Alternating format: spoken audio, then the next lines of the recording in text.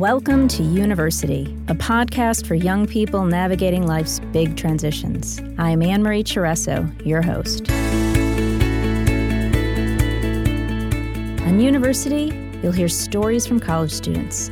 You'll get tips from experts. And occasionally, you'll hear from a parent's perspective on how to manage this time of change in your life consciously.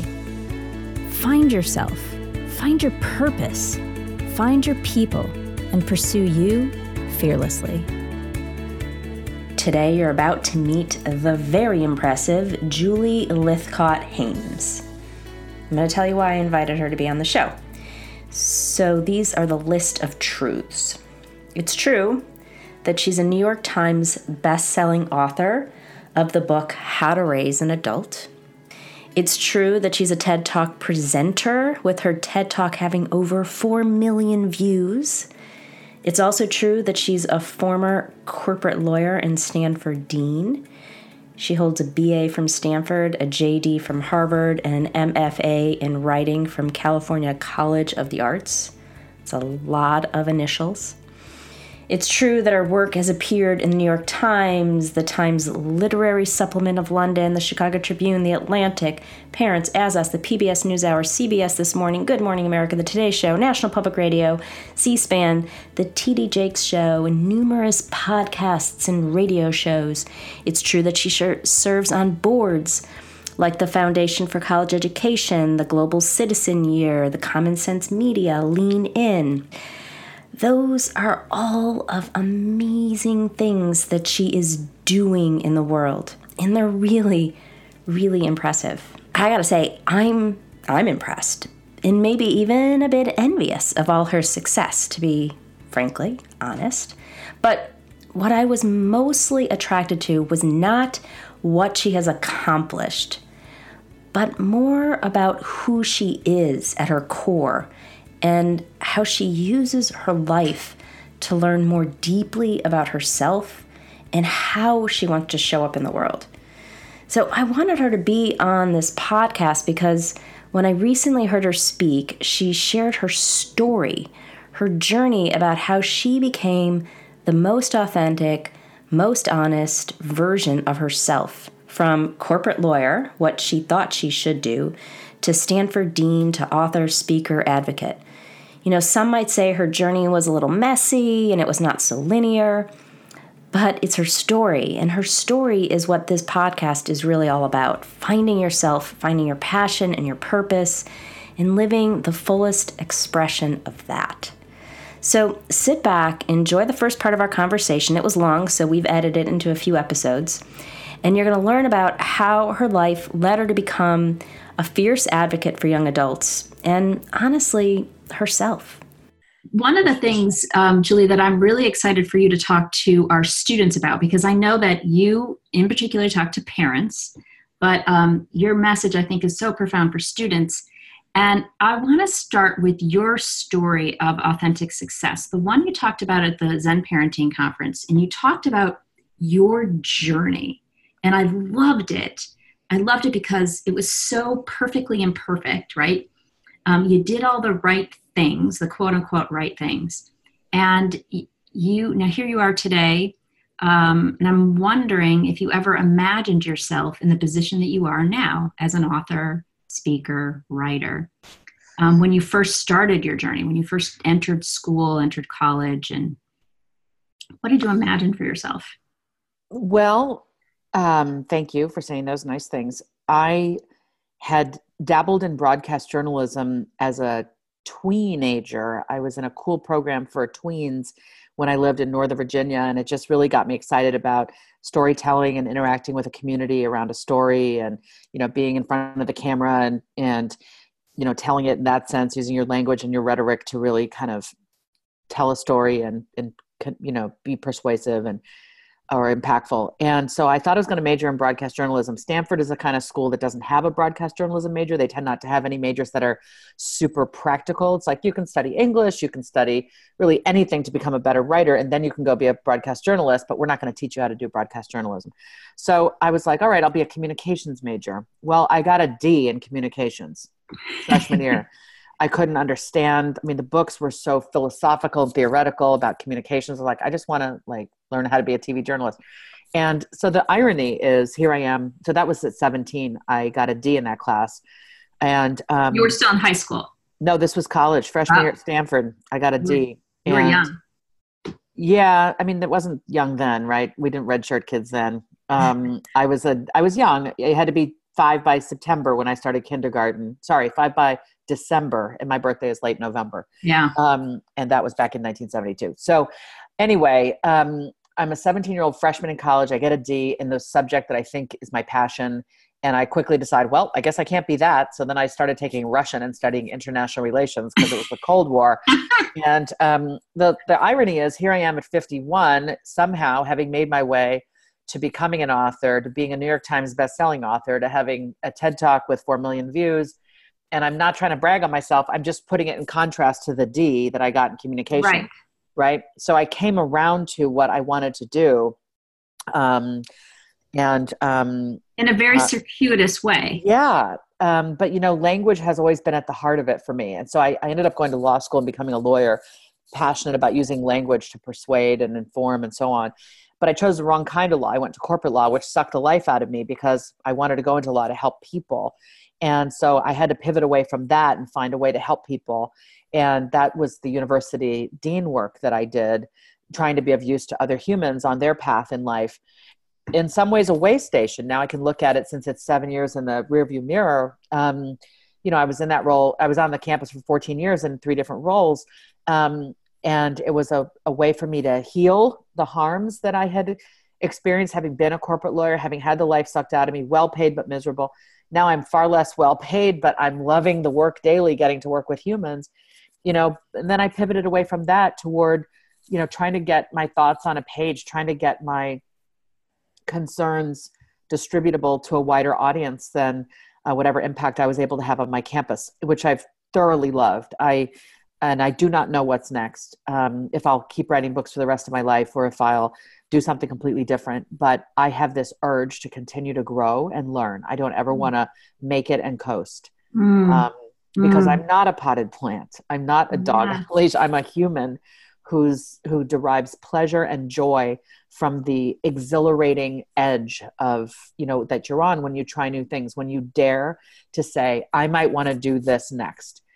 And sometimes people say to me, how do you hold on to the sacred thing that you're doing, that you're good at, and leap toward the new thing? And I say, you can't. You have to let go in order to leap. And, so it's always the letting go. Always the letting go. And it's scary. And that willingness to be scared and terrified is part of what fuels you to really go for it.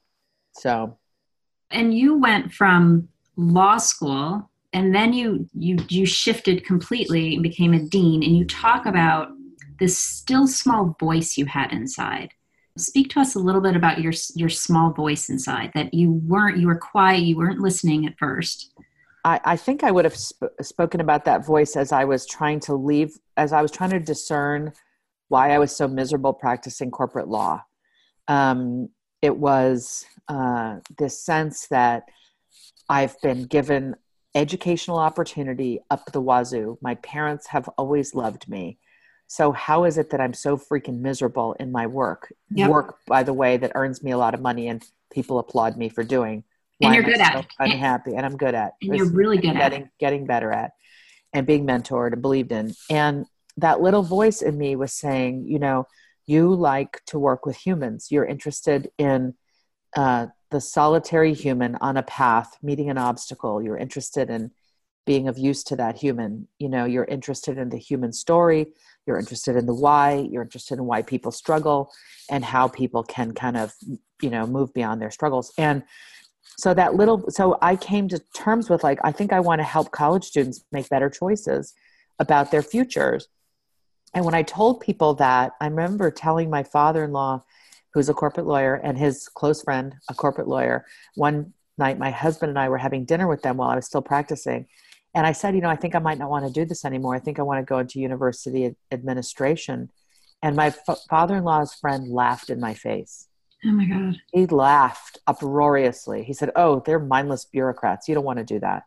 And I just tried not to cry.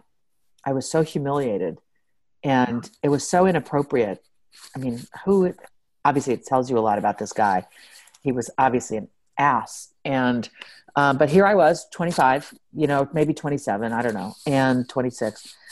And I was shattered. And I learned in that moment, dream your dreams and tell them to the universe, but don't tell them to everyone in the universe. Like, tell them to people who you feel you can trust and you can feel safe with, people who would be interested in helping, who are in your network and who can help, expand your opportunity rather than shut you down. The doubters out there are always going to be there. Yeah. And that voice inside, I have that voice. I mean, everyone has the voice, right? Yeah. And having the courage to listen to that voice, no matter what the doubters are saying, yeah, I think is a real skill. You talk about life skills a lot. Yeah, absolutely. I would tell my students, look, I imagine there's a lot of noise in your head, which is the noise, the cacophonous noise, Mm-hmm. like lots of noise of other people's expectations about Mm-hmm. who you are or who you should be, what you should do with your life, for work, for a major, right? There's all that. Parents, extended family, peers, the system, society, like telling you what's legit. And then there's your little inner voice going, but I want to do this. Mm-hmm. And I would try to encourage my students to listen for that voice, to discern it out of all the other voices in your head, to find your own, and then to start to honor what it's saying. Mm-hmm. I mean, that's a huge aspect of adulting. You are not somebody's project or pet. You do not have to go in the direction, they're trying to push you or drag you. You listen to you be you. You be you. We actually had an Instagram post that said that. You be really? you. One of our students said that we interviewed. And I loved it because I think one of the greatest challenges our students face entering college in this time in their life is figuring out who they are, because they have been told for the last 18 years who they are. Right. So getting those outsides, that cacophonous, noise that you mentioned earlier, out of the way so that you can actually tune in and listen and hear that voice is one of their greatest challenges. And so how did you help your students get that clarity, learn to hear that voice and trust that voice? Because there's the hearing of the voice and then there's the trusting of the voice. I never worried about the trusting of the voice, because I come from the premise that the voice is yourself. It is you who knows you better than anybody, who knows what you value, who knows what you fear, who knows what you dream about. So I never really focused on the trust, because my sense was this is implicitly a voice you can trust. I realize that's probably problematic. I'm just being straight up with you. It was, I used the language, listen for it and honor it. Which is more about having the courage to honor it in the face of all the other noise, right? So how do you claim it? How do you start to say to your grandfather or your mom or your best friend when they say, oh, what are you going to do with that? That's a stupid major. No one gets jobs in that field. Like, how do you not let them ruin Thanksgiving? I mean, so many young adults are like, please do not make me go home for Thanksgiving, because my entire family is going to be like, what are you majoring in? Or, what are you going to do next? Right. And when I answer, they dismiss me or they don't understand it. I can say I'm interested in nanotechnology, and your grandfather's like, oh, I don't think that's going to be a thing. And you're like, actually, Grandpa, it's a thing, right? We're so cruel to kids when they dare to share their voice. We're so cruel and dismissive. And so how to find the courage to say, to your own self through a mindfulness practice, okay, this person doesn't know what I'm talking about. They're of a generation where they can't really understand it or appreciate it, or maybe there's just nothing in their worldview that makes what I'm interested in make any sense to them, but that's okay. I'm not here to lead their life. I'm not here to please them. They've got their life. They can judge me all they want, but I know that I'm interested in what I'm interested in, and that work brings me pleasure and joy and connection to work and other humans that matter to me. And, I'm going to keep going. I think it's the courage to stand up for yourself Once you know what the self is telling you it wants to do, or it cares about, or it wants to at least try to do, finding the courage to kind of put on the battle armor and defend the self. All right. I hope you enjoyed it as much as I did. That conversation was so inspiring to me. And I mostly hope that it inspires you to sit back, to relax into your own life journey, and trust that when you listen, when you get still, when you get quiet, when you find your voice, that quiet voice inside you, it will always take you exactly where you're supposed to be. No matter how long it takes or what path it takes, trust it, pursue it, and pursue your life fearlessly every single day. Thanks for listening to University. If you liked what you heard, I'd be absolutely thrilled for you to share with a friend, and equally grateful for you to pop over and rate and review on iTunes. It really helps. You can find more information and stay in touch over at university.u on Instagram or at University on Facebook. I'll look forward to seeing you there. If you'd like support navigating the stress and chaos, and you're ready to create a more fulfilling college experience, I offer live weekly group coaching calls every Thursday, 4 to 5 Central Time. It's a place to gather together, to be seen and heard, to reduce your stress, and learn how to be in control of your life and create a life you love. Give the first week a try for free. Check it out.